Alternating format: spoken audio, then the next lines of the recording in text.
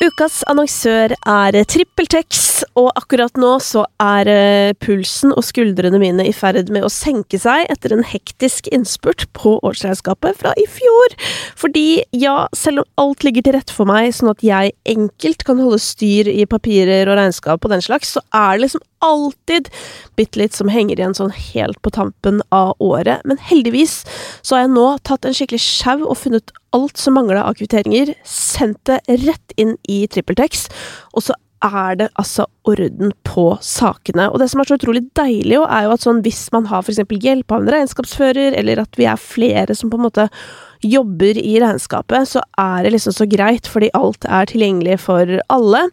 Så nå driver jeg da og lener meg tilbake, mens de andre ferdigstiller og holder på, og det deilig. Og så vet jeg jo at jeg har sjansen til å være enda bedre i 2024, og få enda litt mindre å gjøre et år fra nå, hvis jeg bare bruker TrippelTex-appen og gjør alt som ligger altså å vente på meg for å gjøre livet mitt lettere. Hvis du også har lyst til å teste og få deg et lettere regnskapsliv, så kan du prøve TrippelTex 2 uker gratis ved å gå inn på trippeltex.no/gratis.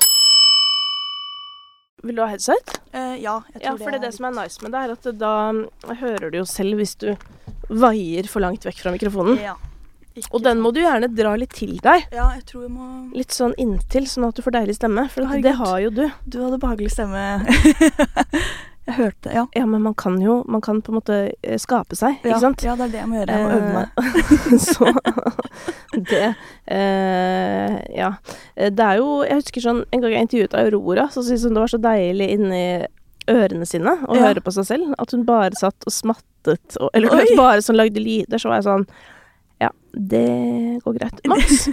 Mats på kamera. Har du lyst til å dra ned den tredje spaken, så jeg slipper å høre på sånn sus? Der, ja. Nydelig, ikke sant? Her har vi folk som hjelper til. Velkommen til deg, Maria Petra. Takk. Hvordan går det med deg i dag? Bra. Ja. Hatt en veldig fin dag. Ja, hva har du gjort? Bare chilla. Oi, ja. Hvordan chiller du? Jeg ligger i senga, ser på en god serie. Oi, hvilken ble det i dag? Jeg så på en dokumentar, faktisk. Brennpunkt. Oi!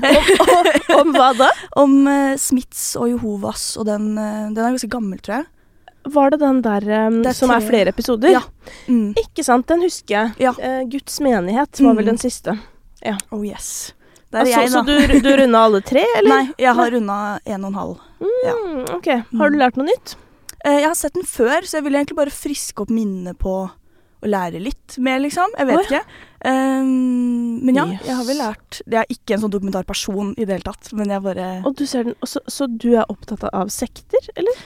Ikke en ting jeg liker, sånn... Jeg ikke fan, men... men jeg vet ikke, jeg synes det interessant med religion og lære om andre levemåter, på en måte. Ja. Ikke sant? Nei, men bra. Da har du fått friska opp det litt i dag. Yes. Det jo noe. Og hva, altså, du så bare 1,5 episode, og klokka jo 3 nå, så hva annet har du gjort? Spist en god lunsj/frokost. Oi. Ja. Egg. Deilig. Vet du hva, dette minner meg om livet jeg hadde før kid. Ja, det nok det.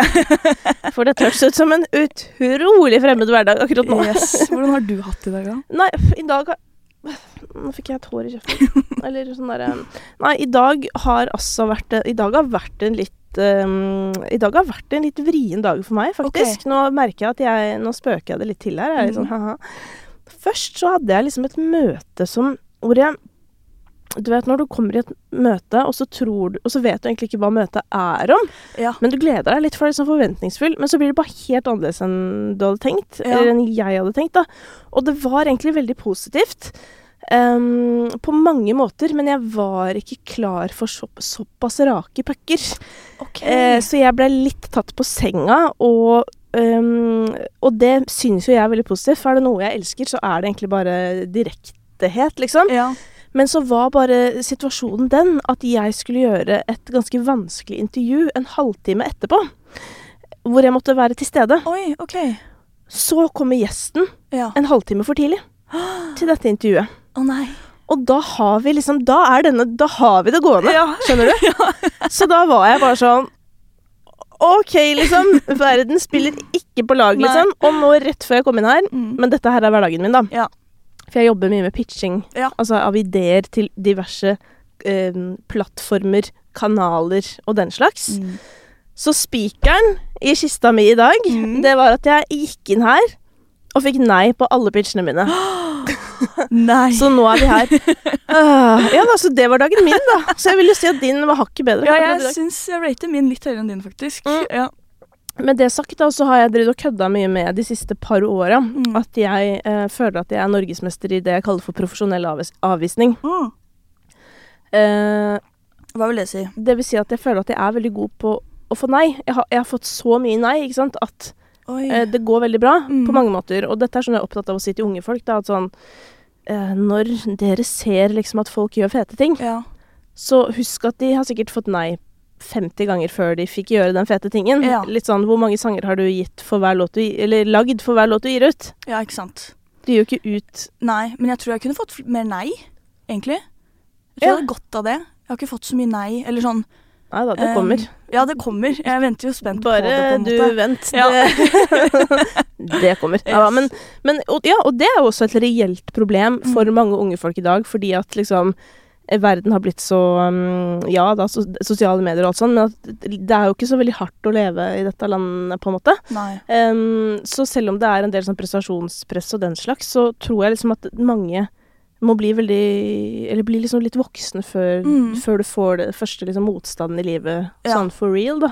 Og da blir det jo veldig vanskelig når det skjer. Så det er sånn jeg har vurdert om jeg skal begynne litt med da, eller jeg har faktisk holdt foredrag om dette da, profesjonell avvisning. Og så jeg synes jeg det er kult at jeg er god på det, men så synes jeg det er litt trist også. Ja, for at jeg blir jo på en måte litt lei meg. Men så er jeg sånn usikker på sånn, jeg kan på en måte ikke la meg bli oppslukt i det heller, men jeg er jo en person som egentlig blir lei meg. Ja, for du blir jo veldig god på noe som egentlig er veldig kjipt. Ja, liksom. Skjønner du? Å være god på avvisning er jo ikke sånn... Det er ikke så koselig. Nei, det er ikke skjønner du? Og så blir jeg sånn, er det meningen at jeg skal stå i dette? Eller sånn, er dette en ting jeg skal tåle? Og akkurat å få nei på pitcher, det skal jeg tåle liksom, for det er jobb. Det skal jeg tåle. Men det er ganske mange andre sånn grensetilfeller som er sånn, burde jeg tåle dette? Altså, du vet sånn... si at du er i en situasjon med liksom et plateselskap, og hvis folk begynner å mene masse greier som du ikke er enig i, og så blir du overkjørt, det er sånn typisk situasjon, føler jeg sånn, skal jeg bli overkjørt nå? Eller sånn, er det mening, er dette liksom sånn verden er? Eller? Hvor man skal sette grensene sine på en måte, kanskje litt. Hvordan er du på det, grensesetting? God. Ja, jeg tror det. Jeg mener det, at jeg har en veldig sånn, jeg har hørt at jeg virker veldig snill, tror jeg. Litt sånn softy, kanskje. Men jeg er veldig sta og veldig bevisst på hva jeg ikke vil gjøre. Men ikke så god på å vite hva jeg vil gjøre, på en måte. Men jeg luker ut ting ved å ikke like noe. Elimineringsmetode. Men det er jo også en metode. Det tenker jeg jo at sånn, har jeg tenkt at det må være det liksom verste med å være artist, faktisk. Det der at alle ser på deg. Hva vil du? Helt grusomt. Jeg blir litt sånn, si hva du vil. Ja, men det er helt... I møter også, så kan jeg bli litt sånn der... Vet du hva, jeg vil bare lage musikk. Altså, og så hva da? Hvordan musikk da? Ja, ikke sant? Det er liksom hvordan skal man forsvare... Nei, det er masse. Ikke sant? Men liksom, hvor bevisst er det da? Hva slags musikk du ender opp med å lage? Jeg tror... noe jeg har vært veldig stresset for, er at jeg ikke skal være... Hva er Maria Petra på en måte? Men så er det jo litt sånn, uansett så blir det jo meg.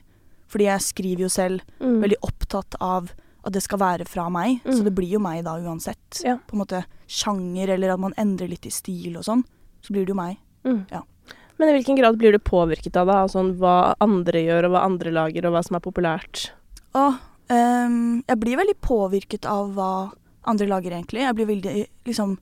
inspirert, ikke direkte av liksom hvordan tema eller hvordan låta høres ut, men kanskje bare sånn at det gnister noe i meg. Og så får jeg bare sånn, den følelsen vil jeg ha. Hvordan fikk det til det? Det vil jeg prøve å gjenskape, men på en annen måte da. Når fikk du det sist? Jeg hørte Holly Humberstone, har du hørt om hun? Hun slapp en låt, hun har samlet alt til et album nå, men hun slapp en låt som heter Can You Afford To Lose Me? Og den synes jeg bare har liksom samme kvalitet som jeg synes Highas a Kite også har. At det er sånn der gut wrenching. Du bare blir så slått i magen da, og slått ut av, jeg vet ikke, følelsen i det. Ja, altså det var artig at du dro opp Highasakite, for det er jo en av musikkopplevelsene jeg husker mest i hele livet mitt, er når jeg satt på et av deres album, og sto og hakka agurk på kjøkkenet. Yes. Og så bare kunne jeg ikke hakke agurk mer. Nei. Jeg bare sto der og var sånn, hva er det her? Ja. Altså, fordi jeg ble helt tatt ut av verden, liksom. Og det digger jeg jo, for det er det jo bare musikk som kan. Ja, det er akkurat det. Ja. Så det er jo ganske deilig. Så jeg skjønner at du får lyst til å gjenskape den følelsen. Ja, det skjønner jeg absolutt. Det må jo være liksom det ultimate. Men det har du jo på mange måter gjort også for folk, spesielt på The Voice, tenker jeg. Så var det mange som hadde de opplevelsene med deg. Og før vi snakker om det, altså, når du da meldte du deg på selv, forresten? Nei, faktisk ikke. Hvem gjorde det? Det var, jeg ble spurt. Ja. Så da meldte jeg meg på etter det, på en måte. Men fortell litt innsyneinformasjon. Hvordan foregår dette? Jeg vet ikke. Hvorfor ble du spurt, liksom? Jeg fikk en melding på Facebook, som jeg trodde var sånn scam. Ja. Der det var liksom, hei, jeg driver med casting til The Voice, kan du tenke deg å ha vært med? Og så jeg husker den dagen veldig godt, for jeg var hos en venninne, så viste jeg til henne og bare, lol, hva er det her for noe? Ja. Og så gikk det noen dager, og så skjønte jeg liksom, det er ikke kødd. Og så søkte jeg opp navnet, og så kjente jeg igjen, for det var en person som i koronatiden jobbet som casting, da, som jeg kjente litt igjen. Ja. Og så ringtes vi, og så bare balla det på seg, egentlig. Ikke sant? Ja. Men hvor hadde da vedkommende liksom oppdaget deg? Jeg hadde 3 låter ute fra før, så det er vel sikkert derfor. Ja. De er veldig gode på å stalke, tror jeg. Ja. Jeg vet ikke hvordan. Jeg har sikkert bare kommet opp. Men hva var din umiddelbare reaksjon? Nei, egentlig. Ja. Fordi at jeg vet ikke. Jeg er ikke, eller var veldig sånn usikker. Og så liksom ikke helt for meg på et sånt program. Skjønte liksom ikke hva jeg skulle gjøre der. For jeg er ikke noe voice, på en måte. Tenkte jeg da at jeg liksom ikke hadde noe stemme til. Jeg ser jo for meg på en måte sangprogrammer som sånn gauking og om å gjøre og treffe høyest. Sportens sang. Ja, sportens sang. Ja. Men så hadde vi en telefonsamtale der det var veldig sånn, du kan gå bort fra det når du vil. Det er ikke noe bindende. Du kan melde av, liksom. Det skal bare føles trygt. Og da var det bare sånn øyeblikk der jeg tenkte, dette er ikke meg, men jeg må bare gjøre det. Fordi nå er det en sjanse som, hvor kom det her fra, liksom? Må jo være meningen, på en eller annen måte. Ja. Ikke sant? Ja. Men når du da er inne i det, da, altså når audition og den slags begynner, når du har gjort din første greie, liksom, hva føler du da? Herregud. Etter blind, så... Ja, for det er når du sitter med ryggen til. Ja, og så skal de trykke på det. Ja. Så det er sånn, så når du først har, det er jo det første vi ser som seere, men da har det jo sikkert vært en prosess i forkant. Absolutt. Ja. Da har det vært liksom, flere møter og psykolog og liksom... for å sjekke at du er fit. Ja, da husker jeg tenkte fit sånn... opp i toppen. Herregud, jeg tenkte, hva skal dere se etter, liksom? Ja. Men det gikk jo bra, da. Men jeg vet ikke, å gå av den scenen da var bare helt sånn... Jeg følte ikke det skjedde, liksom. Du er så gira, og det ble så mye, liksom. Jeg vet ikke. Og så er det veldig rart, fordi det blir jo filmet før det blir vist på TV, så plutselig så er det på TV, altså sånn, jeg vet ikke, det er en sånn rar timeline på det, at du har gjort alle disse tingene, og ingen vet om det, og så... Nei, er det litt sånn, at det er liksom ikke sant før alle har sett det aktig? Ja, veldig sånn. Ja. Man mister også veldig sånn perspektiv på liksom tid og når. Jeg klarer liksom ikke å huske når det her var, nesten, liksom, hvis du skjønner. Men ja, det var sykt. Ja. Ja. Og etter det, hva skjer da for de som ikke er oppdatert? Episoden kommer ut i januar, og da synger jeg min egen låt, og den gjør det veldig bra. Og jeg tror den er på topp 50, og så skjønner jeg ikke helt hva det er, husker jeg. Vi spurte en venn, hva er topp 50? Men hva da, hadde du ikke vært på Spotify før, eller? Jo, men jeg bare hadde ikke tenkt på musikk på den måten å oppnå, hvis du skjønner, sånn. Ja, du hadde ikke tenkt på konkurransemusikk, Nei. eller idrettmusikk heller. Nei, jeg hadde liksom bare skrevet, og det var så digg at jeg hadde underveis på The Voice, at jeg hadde den der mentaliteten på at jeg har alltid noe å falle tilbake på, for jeg elsker bare å skrive. Ja. Og jeg vil bare legge ut ting fordi at jeg synes det er stas. Ja. Det er ikke liksom fordi at mitt mål er å være svær, da. Nei. Men det skjedde jo, og det var helt sykt. Ja. Men da det først skjedde da, og du bare, oi, jeg kan bli med i denne idretten også. Gjorde det noe med deg? Altså, endret det noe? Ja, du får jo når det går så bra, så får du veldig sånn troa på at jeg gjør noe bra. Men så får du også sånn, hva heter det? Imposter syndrom, nei, hva heter det? Ja, bedragersyndromet. Ja, det fikk jeg veldig, egentlig. Men jeg følte ikke fordi at det gikk bra at jeg fortjente at det gikk bra.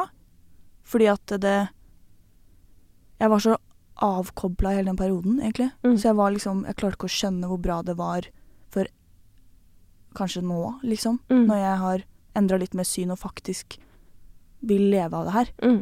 Så ser jeg jo hvor kult det er. Og hvis det hadde skjedd nå, så det er jo dead, liksom. Ja. Men hvordan hadde du det da? Vanskelig, egentlig. Jeg hadde veldig lokk på følelsene, egentlig. Jeg tror bare ikke jeg skjønte jeg vet ikke. Jeg følte liksom at det ikke var fortjent, og så var jeg veldig redd for liksom for det var jo helt sykt stort, The Voice i det året på grunn av covid og sånn. Og da var det jo veldig mye sånn kommentarfelt man ikke skulle lese på, og liksom veldig mye tilbakemeldinger hele tiden. Og det er jo ikke så fett, da. Men jeg vet ikke. Det er litt sånn surrete når jeg tenker på det, hvis du skjønner. Ja. Men det var jo også veldig mange positive tilbakemeldinger, da. Ja, absolutt. Men hvilke typer tilbakemeldinger var det du merket deg mest? Jeg merket meg faktisk mest mentoren min sin tilbakemeldinger. For det var sånn rart. Og hvem var det for de som ikke... Espen Lind. Ja. Og han og liksom hele produksjonen følte jeg liksom så meg selv litt utenifra. Og opplevde liksom hvordan han opplevde meg. Og det var helt sånn insane. Man følte seg så verdifull, på en måte. Jeg hadde aldri opplevd det i livet, og føle meg så riktig i den settinga, liksom. Ja. Så det var veldig fint, veldig viktig. Det er jo derfor jeg på en måte fortsatte, fordi at jeg bare... Han hjalp meg veldig med å skjønne at liksom, du skal gjøre det her. Ja. Ja, han var veldig begeistret for deg. Ja. Jeg husker. Jeg tror han var her... Ja, han var på besøk hos meg midt oppi det greiene der. For at jeg husker at jeg var så irritert fordi han hadde fått noen til å synge en eller annen Unge Ferrari-sang, og så var jeg ikke så veldig fornøyd med gjennomføringen. Eller et eller annet. Ja, altså, det var en duett eller noe sånt. Ja, det var, en duett, husker jeg. Nå er det...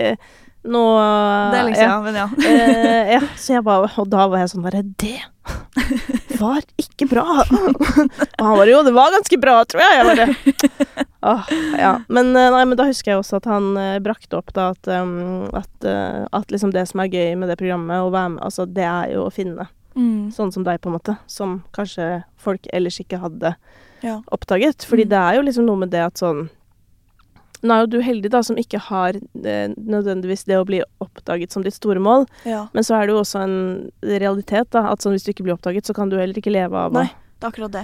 Så liksom, hva skal man gjøre på en måte? Ja. Jeg er utrolig takknemlig for hele den, det var så riktig og bra for meg. Ja. Men hvis jeg kan komme med en tilbakemelding, så ble jeg litt overrasket da jeg møtte deg nå. Ja.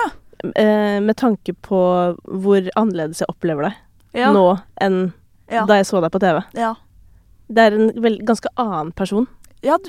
I mitt blikk, da. Hva er det liksom? Jeg fikk veldig mye tilbakemeldinger fra alle da jeg var på TV, altså mine venner og familie og sånn, at jeg var veldig, veldig lik som jeg var da. Men jeg har en helt annen... jeg var veldig mye mer kjør, liksom. Jeg tror jeg bare var så sykt usikker. Ja. Skjønte ikke hva jeg gjorde der.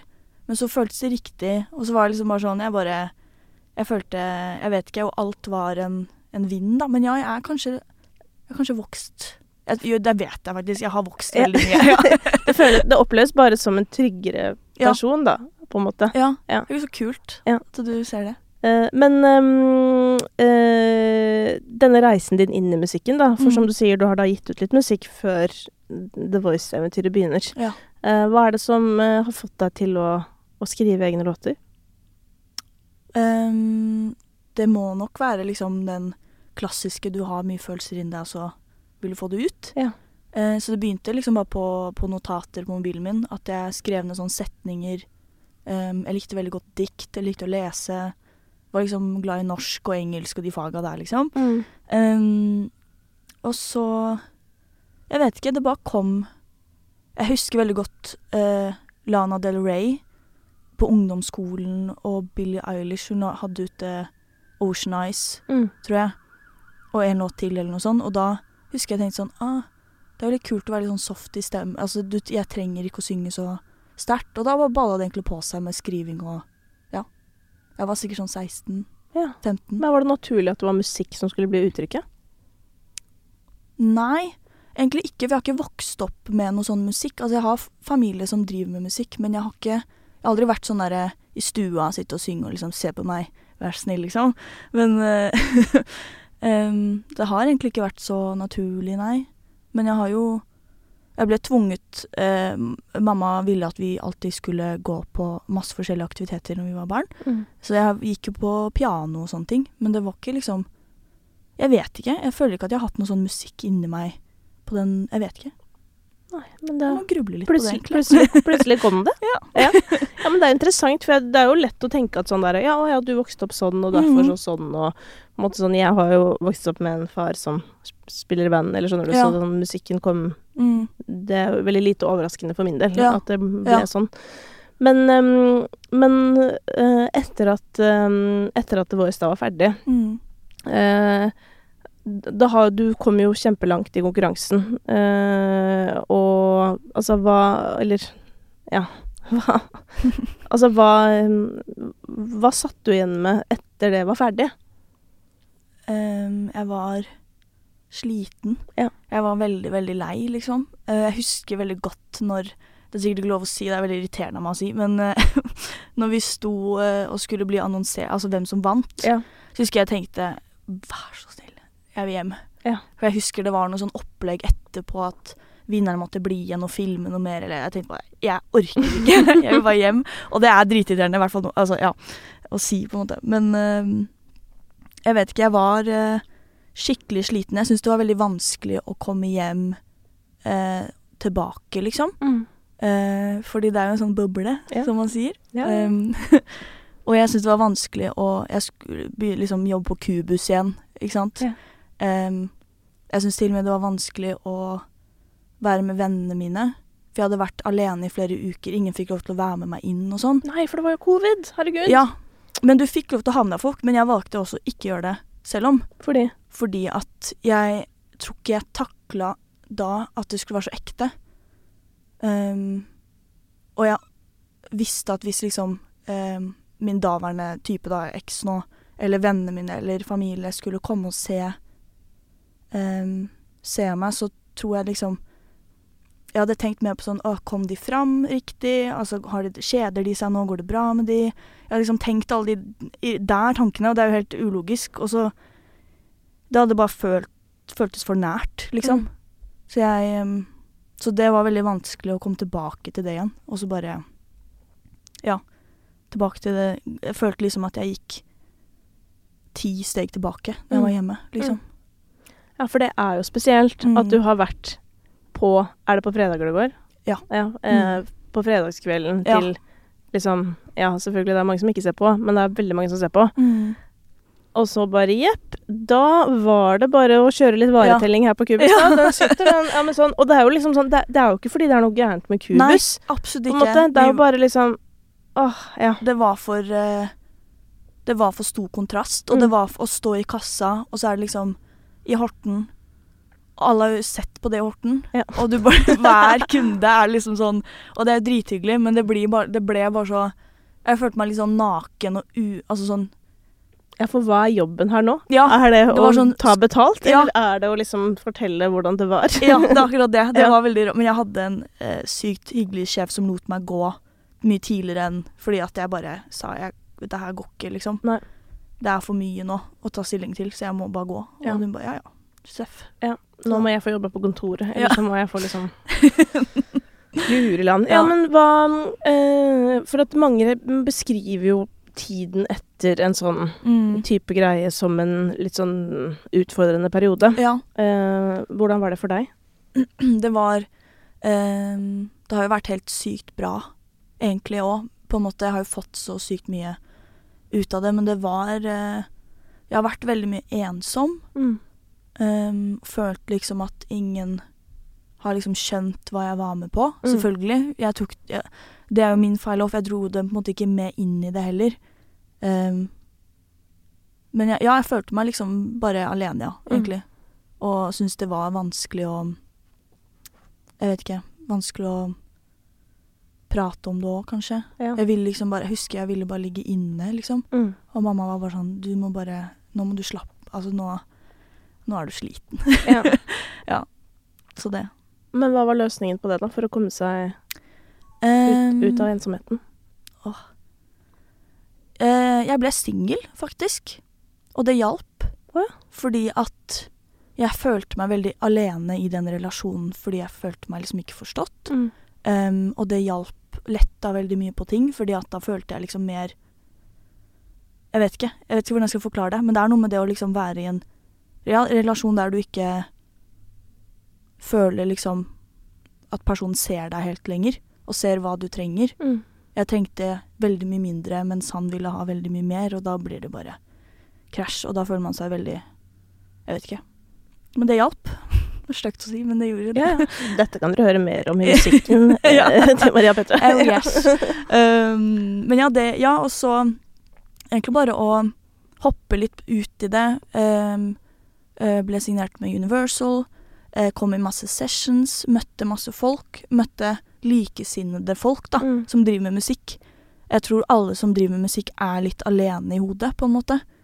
Og det var veldig deilig å se liksom sånn, at det var liksom lignende trekk ved alle oss. Ja. På en måte. Ja, hva slags type trekk var det du spesielt kunne kjenne deg igjen i hos de du møtte da? Egentlig at folk var litt sånn emosjonelt unavailable. Ja. At de var ikke så available på en måte, og at liksom det å bli misforstått med de rundt seg, og liksom jeg vet ikke. Og at man som låtskriver da kan føle seg veldig alene oppi hodet, fordi man går og kverner og tenker og konstant jobber på, altså sånn, drar ut følelsene hele tiden. Ja. Så sånn sett så dere jo på mange måter mer emosjonelt tilgjengelige enn... Ja, men samtidig liksom ikke, fordi jeg tror mange har det sånn som jeg opplever det, at det mange som har det trekket der man skjøtter litt av, liksom. Jeg vet ikke. Ikke sant? Ja. Ja, det spennende. Ja. Fordi det, og så kommer det heller ut i musikken på en måte. Ja, ikke sant? Ja, det jo en interessant teori, tenker jeg. Ja. Men når du da skal ut og... Nå må jeg også nå dømmer jeg deg litt fra hva jeg har sett, ikke sant? Okay. Og så nå må du justere på meg hvis jeg tar feil. Men det jeg ser for meg nå bildet jeg får i hodet nå, det en litt ensom Maria, som har ligget hjemme i Horten hos mor, og mor har vært litt sånn, nå må du ta deg sammen litt. Ja. Så blir du single, og selv om det ble bra, så kanskje det litt trist sånn på starten, på en måte. Og så skal du liksom inn hos Universal, som Norges største plateselskap. Du skal ut i session og møte masse fremmede folk. Altså, det høres jo ut som det var litt skummelt på daværende tidspunkt, eller? Synes du ikke det? Jo, det var jo det. Det var jo helt sånn, jeg var veldig, veldig nervøs. Og det tatt lang tid med Universal også, liksom at jeg blir litt varm i trøya, og liksom tør å være litt sånn, ikke så genert, jeg vet ikke genert, men jeg vet ikke, litt sånn tilbake da. Men det var nok litt rart tidspunkt, men det at jeg ble single skjedde på en måte midt i hele det med Universal og Sessions, og det var liksom litt det at den nye hverdagen min funket ikke med han. Men ja, jeg vet ikke. Så klippa du snora, og så whoops, var du klar. Ja, rett og slett. Men hva har vært det kuleste da med å dra i studio med diverse produsenter og andre folk og jobbe sammen? Det kuleste. Det er jo bare det hvor sykt gøy det er at ukjente folk kan matche så bra, liksom. Og at man får til å lage låter. Og at det er veldig kult med Sessions at det er en sånn derre hva heter det når du er hos psykolog eller lege, og så skal man ikke fortelle ting videre? Det er taushetsplikt. Ja, taushetsplikt. At det er en sånn taushetsplikt i en session, i studio liksom, og at det er så lett å prate om ting. Det tror jeg kanskje er det diggeste, egentlig. Det er digg å vente seg til, altså rante til folk som ikke kjenner deg ellers, på en måte. Men jeg vet ikke, jeg vet ikke. Bare det å få jobbe med folk, lage musikk. Det er jo det som er kult, på en måte. Ja. Når har du hatt mest sånn der godfeelingen i en session da? Kan du fortelle om liksom en skriveprosess som var ekstra bra?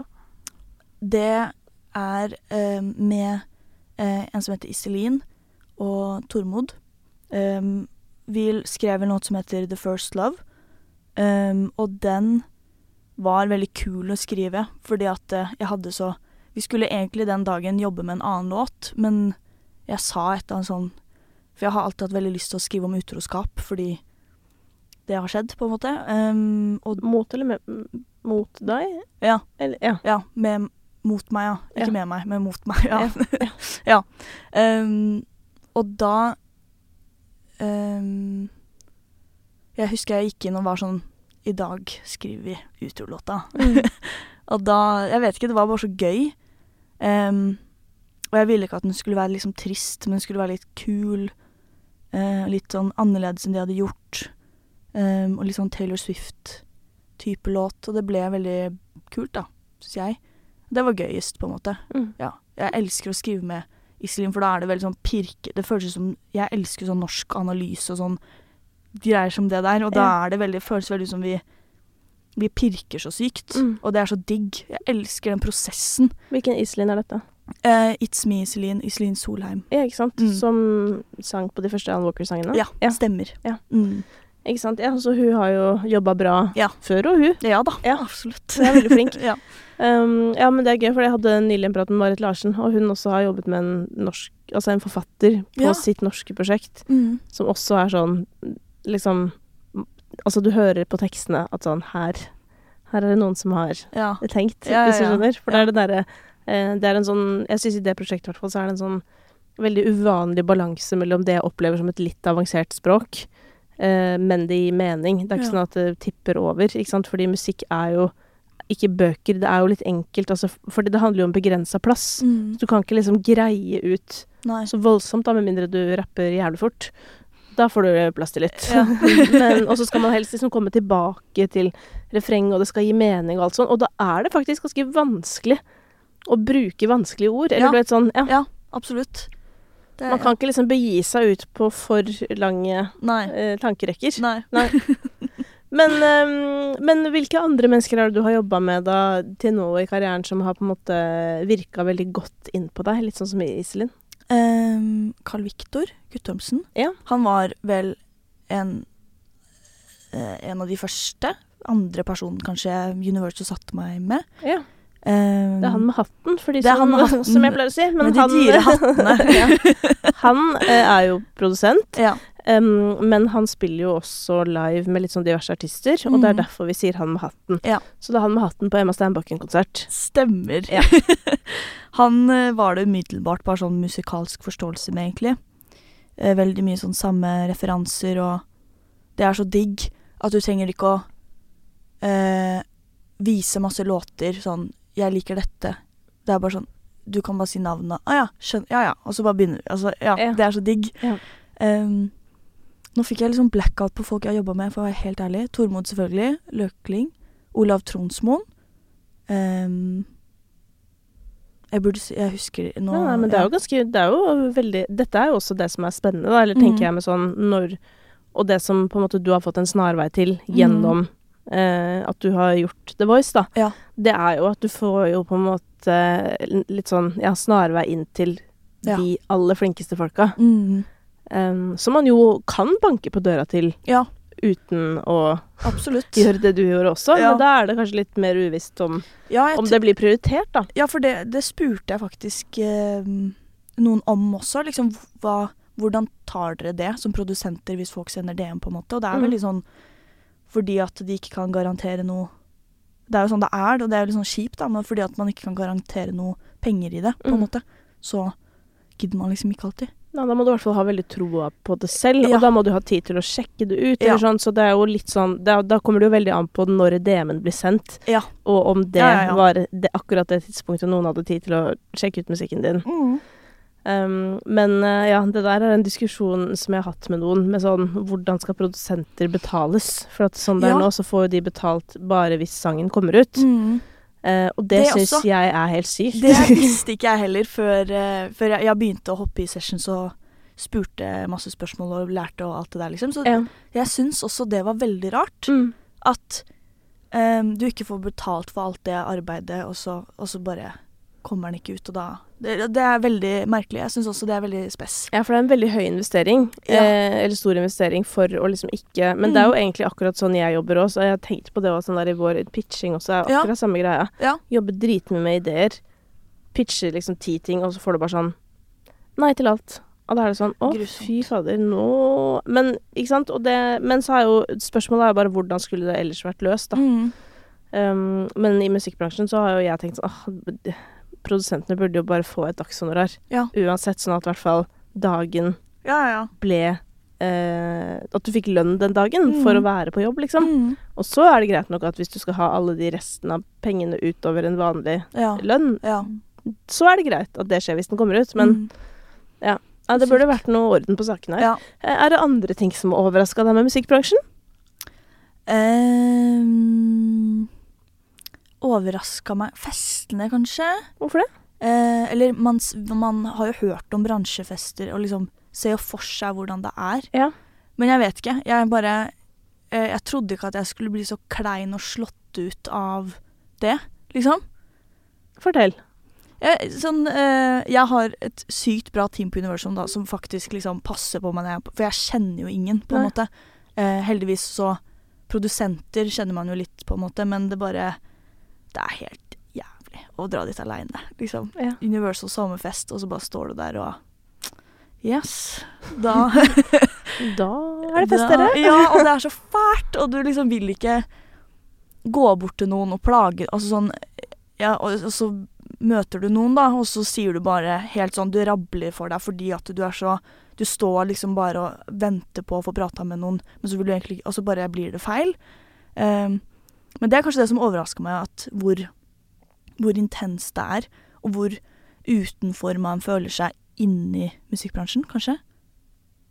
Ja, men dette her er det jo, det kommer jo veldig an på, tenker jeg, sånn hvordan man kommer inn i bransjen, og det er jo litt det du beskriver, at sånn, du har jo bare holdt på for deg selv, og så kommer du jo inn på en litt sånn rar eller annerledes måte, hvor kanskje andre har liksom tatt mange runder i hele bransjen før det skjer noe. Og så er det jo sånn, og fordi jeg forstår veldig godt det du beskriver da, og selv om det er jo et ilandsproblem, hvis det er lov å si. Ja, det er sånn, veldig sånn, la oss være enige om det. Absolutt, man trenger jo ikke å gå på fest i det hele tatt. Nei, men jeg har tenkt på det, fordi det er litt sånn, om det så er sånn samlinger i musikkbransjen, da, det er jo hyggelig å gå på, for det er jo litt som julebord på, ikke sant? Du går jo på julebord på jobben din, og det er litt det du beskriver. På din jobb så er det noen sånne julebord, spiller man og litt sånn diverse. Da drar vi dit, vi liksom, og jeg drar dit også. Jeg synes jo det er nada flaut, fordi jeg på en måte nesten kjenner alle. Så for meg er det liksom bare som å komme hjem og synes det er drithyggelig. For deg som da kommer dit og er sånn, her er det 700 folk jeg aldri har snakket med før. Og jeg er alene. Jeg har ikke en venninne på siden, liksom. Det skjønner jeg. Men da jo spørsmålet, hvor viktig det, ikke sant? Å få det med seg. Det sykt sant, og det tenkte jeg på etter den festen, så tenkte jeg, vet du hva? Du trenger ikke hvis du ikke... Men man har jo lyst da, ikke sant? Man vil jo være med og liksom se det på en måte, på en rar måte, men jeg får jo ikke noe ut av det sånn. Det jo mingling da, networking, men hva hva det jeg skal... Vet du hva, skal jeg si deg en ting? Jeg lager en annen podcast for Podme, en app. Og der intervjuer jeg folk som jævlig opp og nikker. Jeg gjorde jo det tidligere i dag. Gjesten som kom en halvtime for tidlig. Som en legende. Og vedkommende tok jo opp dette, og det flere som har tatt det opp, deriblant Linn Skåber. Akkurat det samme, hvor nerd det med networking da. Ikke sant? Og så det sånn, noen vil jo hevde at det viktig og bla bla. Og så det de hevder da. Det ikke viktig. Nei. Det jo relasjoner som viktig. At du har gode relasjoner som du har lyst til å ha. Som liksom. Man vil ha. Ikke gå og bli venn med en om du synes idiot fordi du tror den personen skal gi deg noe. Det kommer jo aldri til å skje. Nei, det akkurat det. Og så skjer jo også, det jo en teit ting også, men også kanskje du får en relasjon til noen som du angrer litt på, hvis du skjønner hva jeg mener. Du sånn på, hvis du går på folkeskole for eksempel, og så blir du liksom presset inn i en setting der du må få deg venner, og så blir du, de folkene som kommer til deg, kanskje ikke de du burde være med, fordi de, jeg vet ikke, hvis du skjønner hva jeg mener. Men det kommer helt an på. Noen ganger så, vi har vel alle opplevd å være i relasjoner, hvor vi kjenner at dette ikke nødvendigvis den jeg vil prioritere. Ikke sant? Og da, men det kan man jo bare aldri vite da, skal sies. You never know. Men det genialt da å heller bare sende DM, føler jeg. Og heller networke der. Ja, eller da det egentlig da å networke. Hvis du tar kontakt med noen som du genuint interessert i, da det jo bare at du prøver å oppnå å komme i kontakt med noen du genuint interessert i. Hva networking da? Ja, det et flaut begrep. Ja, men det ikke det da? Jo, det jo det. Det føles ut som sånn der spill for galleriet. Ja. Det føles ut som strategi. Eller skjønner du? Og det sånn, strategi, det kan man ha på sosiale medier sikkert og sånn, jeg vet ikke. Det synes jeg sterkt imot strategi og ting som føles veldig sånn. Ja, men det jo litt det du inne på. Det jo enda verre å ha strategi i hvem du har lyst til å bli kjent med. Ja. Det jo helt jævlig. Ja, det jo det. Men fortell, dette gøy. Du imot strategi på sosiale medier. Jeg hørte nettopp Isan, dette tok jeg på en gang tidligere også, så jeg vet det. Men jeg hørte nettopp han snakke om liksom, at han var litt strategisk på TikTok. Ja, ok. Men fortell, hva din innstilling her? Jeg syns at Instagram veldig vanskelig. TikTok har jeg blitt litt bedre på, fordi da det litt mer sånn, jeg skjønner litt mer at det egentlig bare dritt i, altså sånn, bare lag det jeg vil, og da det gøy. Ikke lag ads, for det ikke gøy. Nei. Tenker jeg da. Men Instagram for meg jeg vet ikke, jeg føler jeg mestrer stories bedre enn innlegg, fordi at da prater jeg og litt mer sånn hei på en måte, men jeg vet ikke, jeg tror jeg begrenser meg veldig mye, for jeg veldig imot hvordan mange bruker Instagram, og hvordan... Hvilke måter da? Hva det du ikke føler? Jeg vil aldri få noen til å føle seg dårlig. Jeg vil ikke at det skal være liksom sånn, at noen skal gå inn og tenke at jeg har noen ikke har, at det skal være så fokus på liksom merker, at man skal være digg, og alle de tingene der, og det synes jeg veldig vanskelig å balansere det med å være artist, og jeg må vise trynet mitt. Men hvordan viser du trynet ditt i en selfie uten å virke som du synes du selv dritdigg, ikke sant? Eller å være liksom, altså det blir bare liksom, jeg synes det vanskelig. Og det det jeg synes. Hvorfor det viktig å ikke være digg? Det ikke viktig å ikke være digg, men jeg tror bare det en grense mellom jeg har ikke lyst til å putte det ut at det så viktig, liksom. Jeg vet ikke. Det bare det at jeg føler meg så dårlig når jeg ser på noen andre sin Instagram, og jeg vil ikke at min skal være sånn. Men det ikke noe gærent å være digg. Det jo ikke det heller. Det jo det som konflikten inni meg. At jeg vil jo være pen på et bilde, men jeg har ikke lyst til å være sånn. Du har ikke lyst til at andre skal føle seg dritt fordi du pen? Nei. Men det må jo folk ta ansvar for selv, da. Ja, men... Mener jeg, da. Ja, jeg enig. Det jo forskjell på, og der mener jeg også, det jo forskjell hvis du har operert deg 360 rundt, og legger ut et bilde av deg selv i trusa, og ikke forteller folk at du har operert deg. Ja, eller skjønner du hva jeg mener? Ja. Det er liksom sånn, det er noe helt annet, men skal du da ikke være et menneske da? Fordi tilfelle noen blir lei seg når de ser deg. Ja, det er bra sagt egentlig, fordi at men jeg vet ikke hvorfor jeg har en sånn ongoing alltid argument fram og tilbake på akkurat det i hodet, liksom, sånn, ja. Men det er ikke noe gærent å være digg. Man må jo være digg hvis man er digg, på en måte. Men jeg vet ikke, jeg føler også liksom det å folk har jo på en måte et ansvar for så vidt selv, men jeg vet ikke, det er noe med jeg vet ikke, jeg vil bare ikke at noen skal føle seg dårlig, liksom. Nei, og jeg sier ikke at jeg tror jeg er jævlig digg, og at jeg kommer til å akkurat det du sier nå. Jeg er så digg, så jeg kan ikke poste bilder av meg selv. Da blir alle lei seg. Ikke det jeg mener. Å, herregud. Nei, men jeg tror liksom, men helt oppriktig så tenker jeg sånn der at jeg som er forelder til riktig nok en liten mus, men det er sånn, tenker at det er mitt ansvar å lære barnet mitt å være kritisk. Eller skjønner du? Ja. Og det er vårt alles ansvar å hjelpe hverandre med å bli, eller være kritiske til hva vi lar gå inn på oss, hvis du skjønner. Og hvis noen synes at du er for digg, vet du hva? Da må de avfølge det. Eller det er sånn, det er liksom, ja, men det mener jeg, det er så enkelt. Og dette kommer jo fra meg som egentlig er kritisk til det aller meste, og som er veldig sånn, det går en grense for meg når det kommer til folk som er dårlig innflytelse, men å bare være seg, liksom, sånn, og det er kanskje dobbeltmoralsk av meg, men å være seg i sin reneste form, det må folk få lov til. Ja. Også du. Ja, jeg må jo det. Ja. Men det er bare noe med forskjellen på hvordan man fremstiller seg, kanskje. Jeg tror det er det jeg mener, hvordan du fremstiller livet ditt, og at du, hvis du skjønner, altså sånn. Ja, men tenker du, ok, så det er vanskelig å poste sånn pene coverbilder, liksom? Nei, ikke sånn artist, ikke musikk-ting, det føler jeg ikke. Men mange går jo liksom motsatt, og du vet, var en periode alle tok sånn bilde av seg selv unnifra med dobbelttaket, for å liksom være sånn, å se hvor støgg jeg er. Ja. Og da blir jeg litt sånn, for meg er det også en forsvarsmekanisme. Det blir også feil, ja. Fordi det blir mer sånn, se hvor relatable jeg er, på en måte. Men man er jo alle tingene, det er vel litt det, liksom. At sånn det er fordi jeg har innimellom postet bilder hvor jeg liksom altså, ser så bra ut som jeg kan se ut, da. Ja. Men så poster jeg jo ofte sånne situasjoner som er helt jævlig.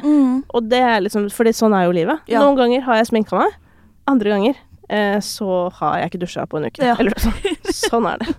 Ja. Men liksom i hvilken grad føler du at du må drive og være influencer på si? Jeg føler ikke at jeg må være det. Nei. Jeg tror jeg bare vil komme til et punkt i livet der jeg klarer å gjøre akkurat det du sier, og bare legge ut.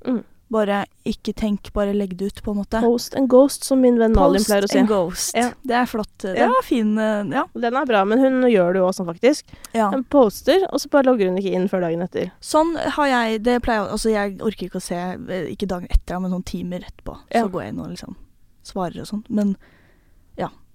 Men jeg vet ikke, jeg føler ikke at jeg må være influencer akkurat. Nei. Men det er bare det, jeg har kommet til det punktet selv, at jeg tør å legge ut det som skjer, liksom, uten at det skal være så press på det. Jeg tror jeg legger veldig mye press på meg selv, egentlig. Jeg er problemet. Jeg ser det. Men hvor går liksom grensa di for hva du deler? Godt spørsmål. Jeg er egentlig veldig åpen. Jeg tror ikke jeg har opplevd noe der det har gått over grensa, på en måte. Men jeg vet ikke.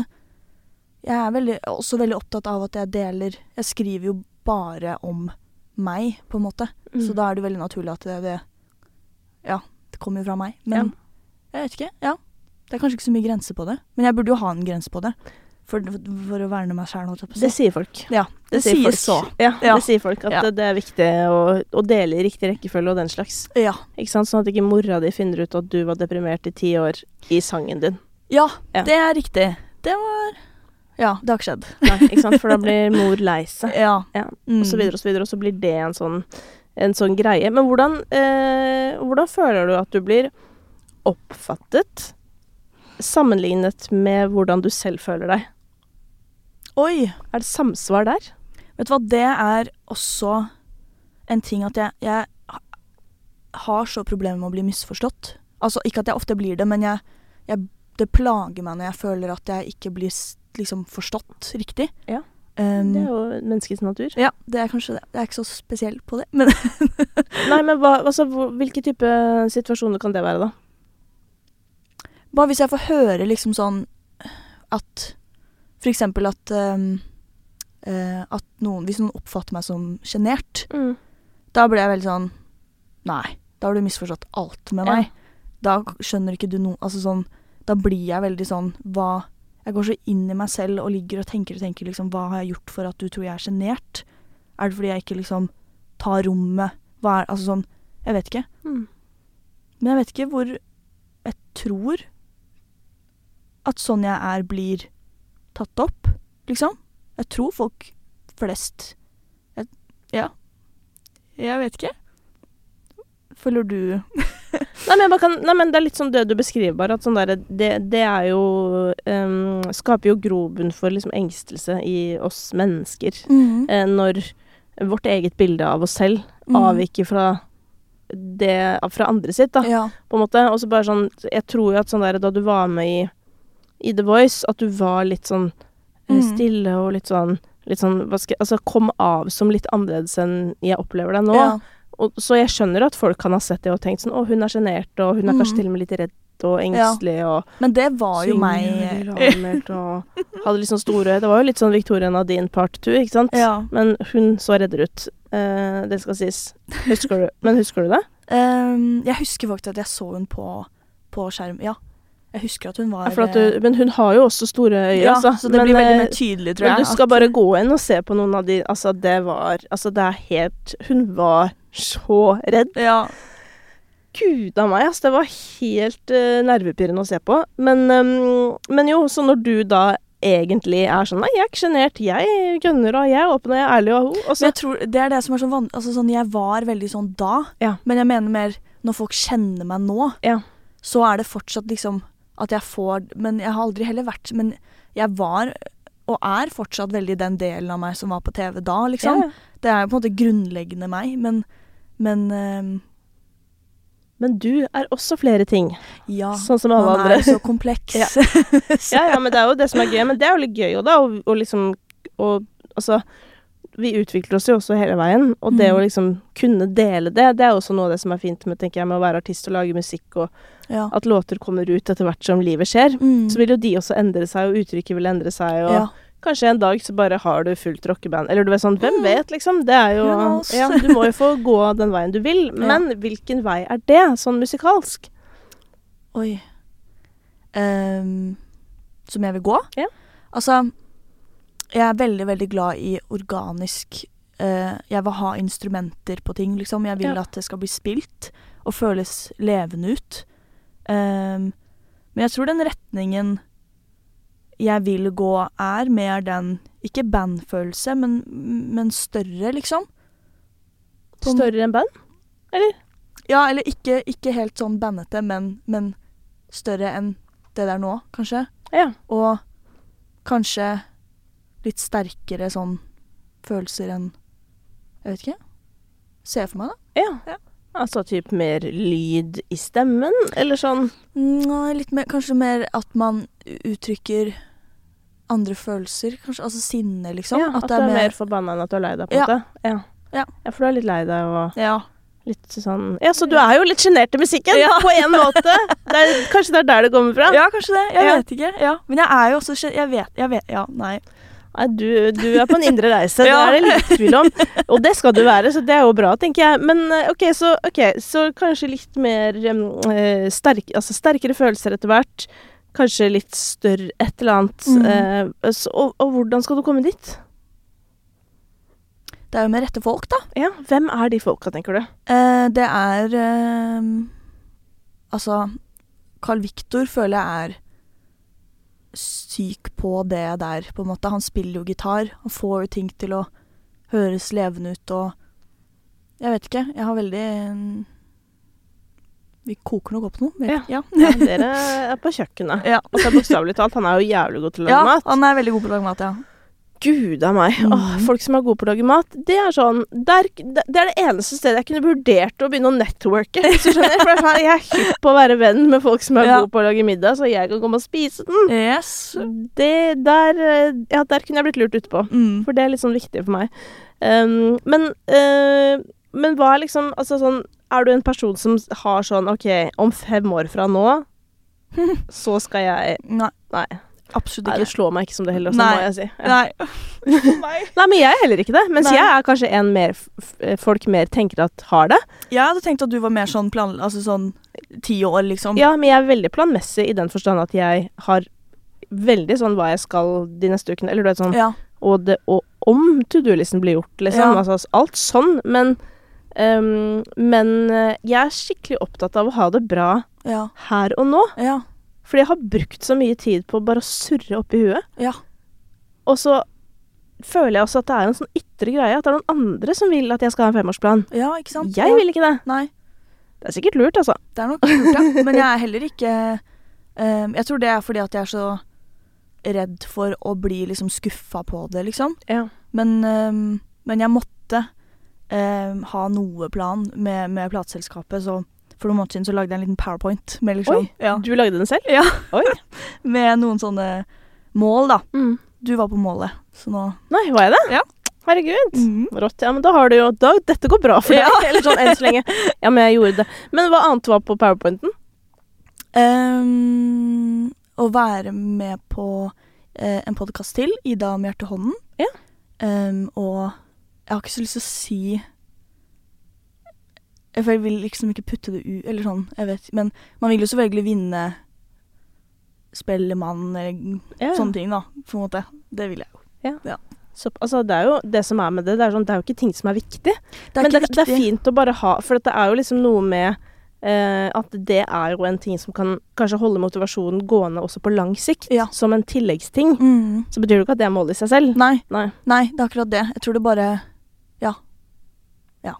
Men en ting som jeg er nysgjerrig på, det er sånn, det å være artist, det er jo en veldig merkelig jobb, som består av mye rart. Grunnleggende å lage sanger, som jo er det viktigste, fordi hvis ikke musikken er der, så er det jo på en måte ikke så, eller, ja, det er i hvert fall kanskje ikke et grunnlag for en lang karriere da. Og oppi den jobben er du liksom alt med at sånn på en måte så må du jo være såkalt planmessig, altså du må jo få ting gjort og gjøre oppgavene dine og alt det der. Du driver på en måte din egen bedrift. Ja. Du må være litt sånn influencer på si, og med det så mener jeg bare at du må være på internett, på en måte. Så inni denne jobben du har, denne rare jobben, hva er din største svakhet, tenker du? Oi. Jeg tror det er internett, på en måte. Ja. Ja, altså usikkerheten din da, knyttet til hvordan, hva er det som er greit, liksom? Ja. For jeg tror, nå har jeg ikke opplevd alle sidene ved det å være artist enda. Vi har liksom hørt, jeg så Ramón hadde lagt ut en veldig fin TikTok om det, som var veldig sånn hjerte-TikTok, om liksom, at han planlegger turneen sin, og at han har så mye oppgaver.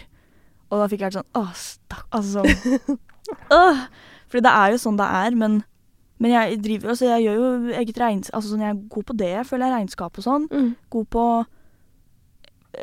å være i studio, god på å skrive låter, jeg liker prosesser, og det tror jeg er nøkkelen i ting, at jeg liker, jeg vil ikke bare ha en låt ferdig, jeg liker å jobbe med en låt, men det er nok internet presence. Du liker å gå veien. Ja. Liker å tråkke veien. Ja, men det tror jeg er sånn, men det gjelder i alle jobber da, for at jeg har funnet ut at det er også min styrke, at sånn, og selvfølgelig at jeg går på profesjonell avvisning, men at sånn der, at det er ikke så, det er dritgøy når det på en måte blir resultater, men jeg synes generelt det er gøy å jobbe, så da er det liksom, da går det bra, det er akkurat det. Uansett. Men til den positive siden da, jeg er litt nysgjerrig på sånn mentalt på en måte, hva er din største styrke i denne jobben som du bærer med innifra? Oi. Det er nok det at jeg så trygg i, og da altså når det ikke det utenifra, jeg så trygg inni meg, på en måte. Jeg så trygg og sikker på det jeg gjør, og at det jeg gjør riktig. Jeg vet at jeg tar riktige valg, på en måte. Jeg så trygg i det. Jeg trenger liksom ikke, hvis jeg skal ta et valg om noe, så trenger jeg ikke andres meninger på det. For jeg vet allerede hva som riktig for meg. Ja. Det en gave. Ja. Jeg har en veldig god magefølelse, liksom. Ja, det jo det du beskriver her nå. Ja. Og det jo dessverre en sånn, altså magefølelsen jo den kan jo bli borte for oss sine. Jeg har mistet den selv, altså den var borte for meg kanskje i et par år, liksom. Oi! Det var jævlig sykt, da. Så fikk jeg jo panikk da, så da kom den jo tilbake. Yes. Men det ganske interessant å se tilbake på, sånn, når mistet jeg den? Og ikke minst, hva skjedde da jeg mistet kontakt med den? Ja. Da ble jeg jo helt fucka over, liksom. Ja. Hele tiden. Og gikk på kompromiss med meg selv. Konsekvent, liksom. Og det oppdaget jeg, det kan man gjøre lenge. Ja. Før man ikke kan det lenger. Yes. Ja. Så det jo liksom, det jo en kjempegave å ha med seg inn. Og rart å ha i så ung alder. Ja. Den har alltid hatt. Ja. Alltid vært supersikker på akkurat det. Ja, men Gud, hvor har du fått det fra? Nå blir jeg sånn... Jeg vet ikke. Nå blir jeg fra et morsperspektiv. Jeg nysgjerrig. Fortell mer, hvordan har du blitt oppdratt? Nei, jeg vet, altså sånn... Jeg tror mamma også sykt lik, liksom. Fordi at hun også veldig sånn... Jeg liksom jeg føler meg som en veldig sånn stein. En grå stein. Ja. Hør på meg nå. En stødig grå stein, på en måte, som bare... Jeg vet bare... Det har liksom alltid vært sånn at jeg bare har en magefølelse på liksom, nei, det skal jeg ikke gjøre. Jo, det skal, altså sånn, jeg vet ikke. Og det nok fordi at jeg har blitt lært opp til å alltid høre på den, da. Det har jeg jo. Men jeg vet ikke hva det kom, jeg vet ikke. Men så deilig, virkelig. Så det betyr at nå tar du med deg din trygge magefølelse inn i det neste, la oss kalle det steget av din karriere, hvor du skal føle noe større greier, og koke opp noe, sikkert både god mat og god musikk, med Carl Victor og sikkert andre. Yes. Og hva kommer da ut på andre siden? Hva det neste som skjer da i din karriere? Jeg håper på å få til et album. Ja. Så, ja. Så det? Ja, rett og slett. Og når det du tenker at det skal skje da, sånn? Jeg vil ikke si noe altså neste år, men det blir jo, altså, jeg orker ikke at det setter en dato, så blir det, altså sånn, men det blir neste år. Ok, men du liker ikke deadlines? Jo, jeg holder meg egentlig til deadlines, men jeg vet ikke sånn altså utover å fortelle, jeg skjønner, du har intern deadline. Ja, men det lov. Det respekterer vi. Ja. Thank you. Ja, men bra. Men dette gleder jeg meg veldig til, merker jeg. Jeg tenker at, det var veldig, dette var litt sånn, dette trengte jeg i dag. Okay. Det har løftet dagen min veldig. Så bra. Men jeg vet jo også at å spille inn denne podcasten alltid løfter dagen min. Så jeg pleier også å legge innspillinger ofte litt sånn strategisk til i kalenderen, sånn at jeg vet at sånn, ok, nå kan det hende at jeg begynner å få litt sånn knekken utover dagen her. Ja. Da legger vi inn noe koselig. Ja. Så det virka det, akkurat som det skulle. Ja, så det var veldig bra. Men tusen takk for at du ville komme. Takk for meg. Så gleder vi oss til å høre koke. Yes. Ever catch yourself eating the same flavorless dinner 3 days in a row? Dreaming of something better? Well, HelloFresh is your guilt-free dream come true, baby. It's me, Keke Palmer. Let's wake up those taste buds with hot, juicy pecan-crusted chicken or garlic butter shrimp scampi. Hello Fresh. Stop dreaming of all the delicious possibilities and dig in at HelloFresh.com. Let's get this dinner party started.